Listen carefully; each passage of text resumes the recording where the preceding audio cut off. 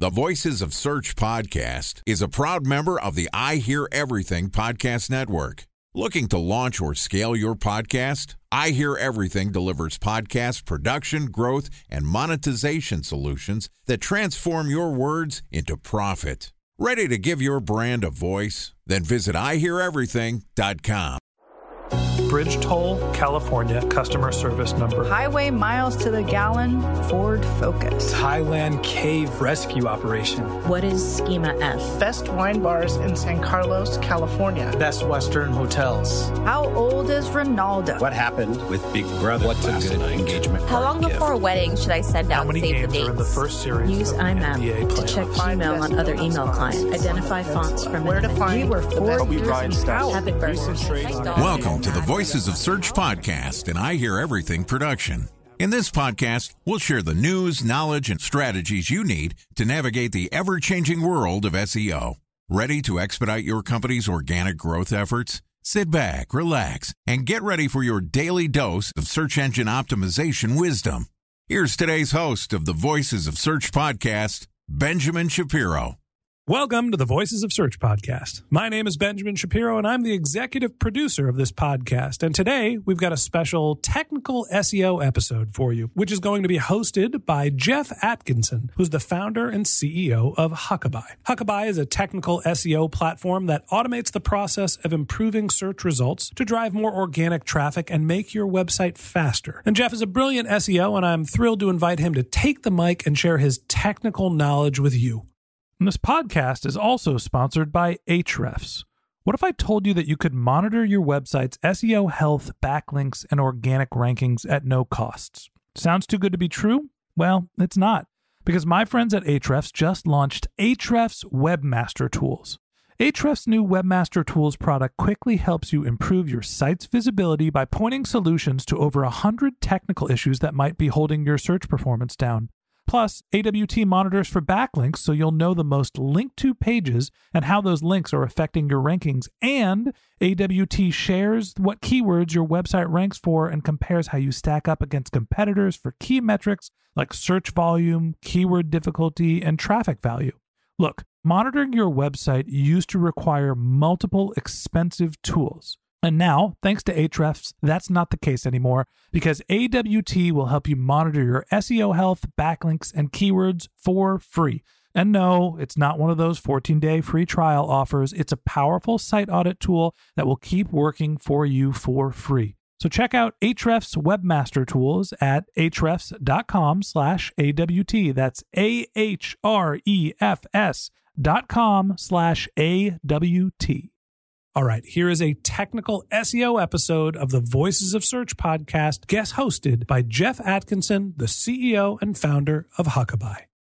Hello, SEOs. My name is Jeff Atkinson. I'm the founder and CEO of Huckabye. And this week, we're discussing the benefits of link building. Joining me is Jeremy Moser, who is the CEO at uSERP, which is a digital PR and SEO link building company that helps you earn brand features, increase organic rankings, and drive site traffic. So far this week, Jeremy and I have talked about link building in 2023, how to do SEO for startups. And today we're going to wrap up our conversation by discussing why link building is a key to SEO strategy.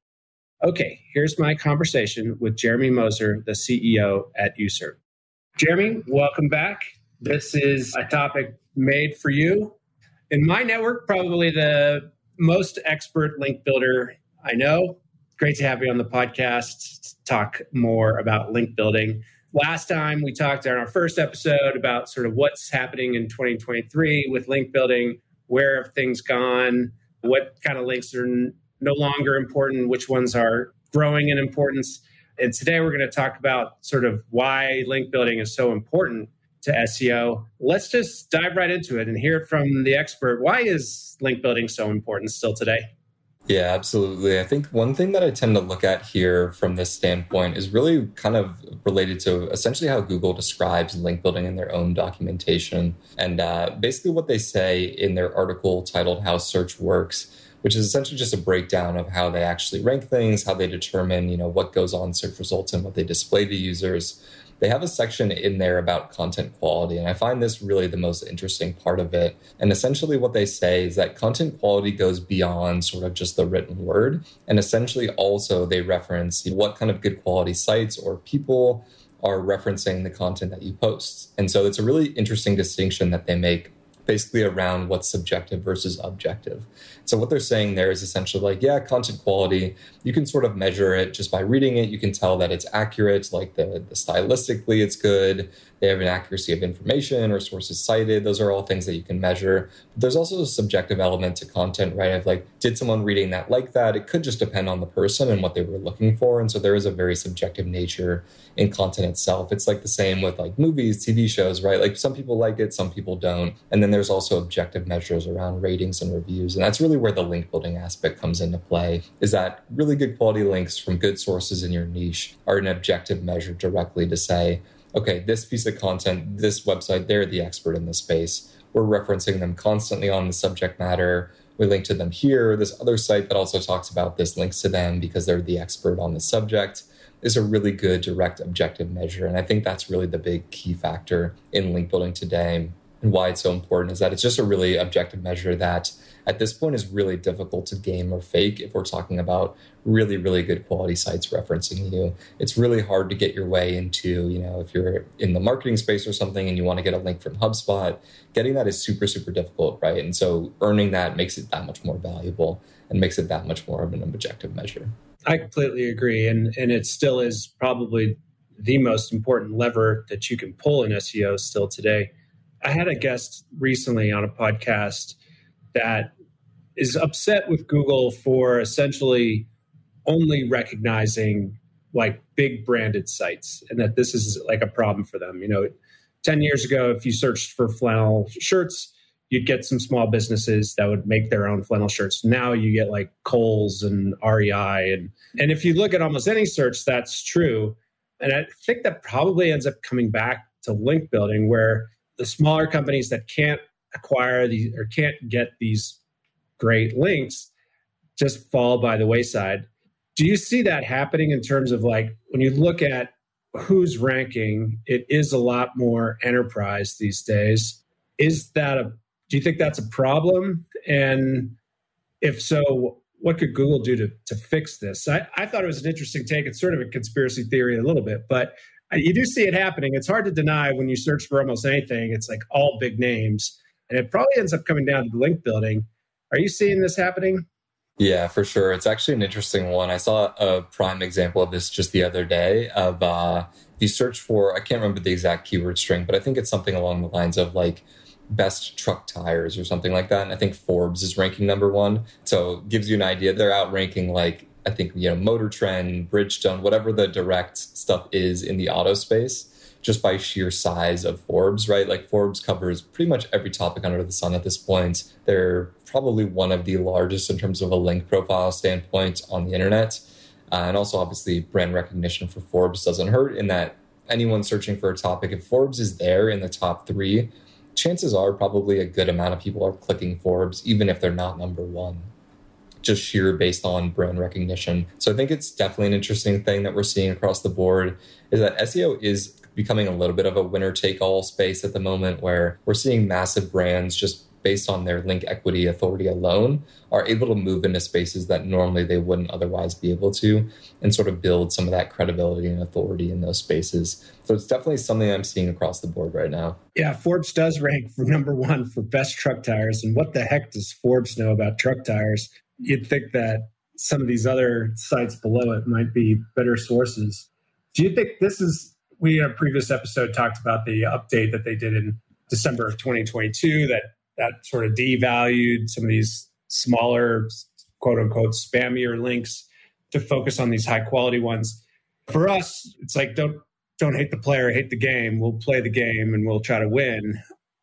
Theoretically, though, do you think this is it's kind of a bit of a mistake? Like in a perfect world, Forbes probably wouldn't rank number 1. Like if Google had their druthers, like they probably don't want Forbes ranking number 1 for best truck tires. Is there something that they could adjust? Not that they're listening to this podcast, but is there something that they could adjust to let the little guys get seen more? the other theory on this was like, well, it's the big companies that pay Google the most, and so let them get rewarded. But for your average searcher looking for truck tires, like getting your information from Forbes versus getting it from someone that really knows what they're talking about seems like a mistake. Yeah, absolutely. It's a really tricky thing to kind of analyze because I understand it from a base level standpoint that Forbes has good brand recognition. If you're an average consumer and you see Forbes, you might trust that with the decision-making process. And so from Google's standpoint, I can kind of see how it makes sense where they'd be ranking for that. And if they were ranking for that and they were seeing positive experiences from Google's standpoint, like, hey, people are actually clicking on this over everything else in search results. They're staying longer. They're engaging more with the page. We don't want to devalue that page because that might create a worse user experience. I understand that from Google's core perspective and that, they have to protect their business model and consumers, making sure they have a good experience. On the flip side, though, I'd like to see, at least in the future, more businesses have a say in their own niche and their own lane, so to speak, right? Like Forbes is historically known for content about finance or entrepreneurship or things around business. So kind of seeing them just go into every single affiliate space known to man on the internet and dominate those is a little bit concerning in that they're basically breaking that traditional model of like, here's our core niche, our core focus. This is what we're the experts at. And they're now sort of spreading themselves to appear as experts in every space. I think that's a little problematic from a Google standpoint in that if Forbes is just dominating every single search result, there's less and less people that are going to be likely and willing to create really good content that's going to show up, right? People are going to get discouraged by that. They're going to say, okay, if Forbes and NerdWallet and Bankrate are the only ones ranking for everything on the internet, and they've got a 20-year head start, and they've got 1 million links from every single site on the internet, we're never going to be able to beat them. So why even create content in the first place? And you're going to run into that issue of just not having enough of diverse opinions in the search results. And I think that's really a problem long-term that, Google might face. Absolutely. Yeah, I bet they're getting paid too. They have the buy right here link from Amazon, from all the different, and this is definitely an affiliate driven page, which is just is what it is. But everybody's profiting off that page, including Google. Time for a 1-minute break to hear from our sponsor, Previsible. So you're looking for SEO help, and you got a couple of options. You could start replying to spam from agencies that claim they can get you to rank #1 on Google. You can pay an hourly rate for a consultant who will inevitably nickel and dime you with hourly charges. Or you can work with a cookie-cutter agency to quickly launch a strategy-less project with low success rate. None of those sound very good, now do they? Well, that's where Previsible's integrated consulting model comes in. Previsible draws from a collective 40 years of SEO and digital marketing experience to unlock your organic growth opportunities. They build custom solutions that combine strategy, technical expertise, content, and reporting to effectively operationalize SEO for your business. Previsible's 4-stage approach ensures that your SEO programs thrive by starting off with a strategy-first approach. Then they support you in your efforts to create quality content, help you identify technical issues, and most importantly, they'll work with your cross-functional teams to integrate your SEO strategies to make sure that your SEO budget actually drives results, not just your agency's bottom line. So join brands like Yelp, eBay, Canva, Atlassian, Square, all who rely on the SEO consultants at Previsible. For more information, go to previsible.io. That's Previsible, Previsible.io.